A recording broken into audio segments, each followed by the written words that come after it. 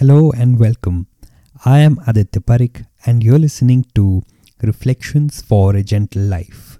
In this podcast, we talk about various aspects of life and the lessons I have learned in my first 30 years.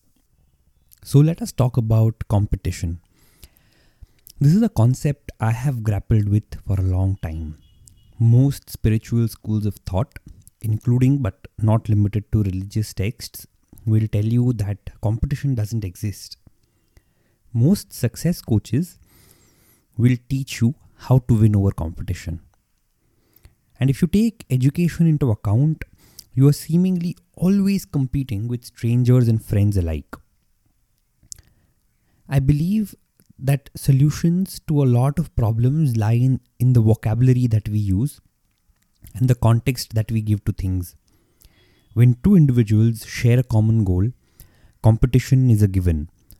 So it is unfair to ask a student wanting to get into NID, MBBS, IIT, or for that matter the Indian cricket team to not have a competitive mindset. However, in life, we all want different things.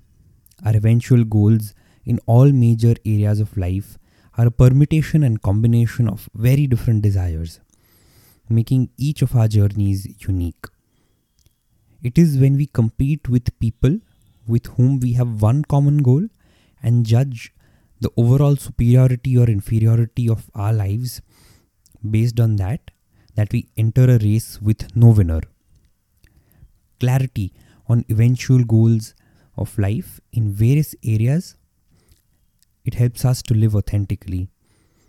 If we try to win against a person with very different goals in life or try to emulate them, we guarantee ourselves failure and misery. While at some level, survival of the fittest plays a role in all our lives.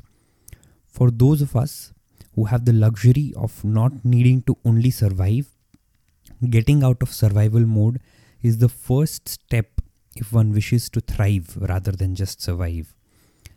It is important to educate our kin to never compare our lives with that of others because it doesn't matter. Also, the fancy and philosophical compete with yourself is a concept that has distressed many.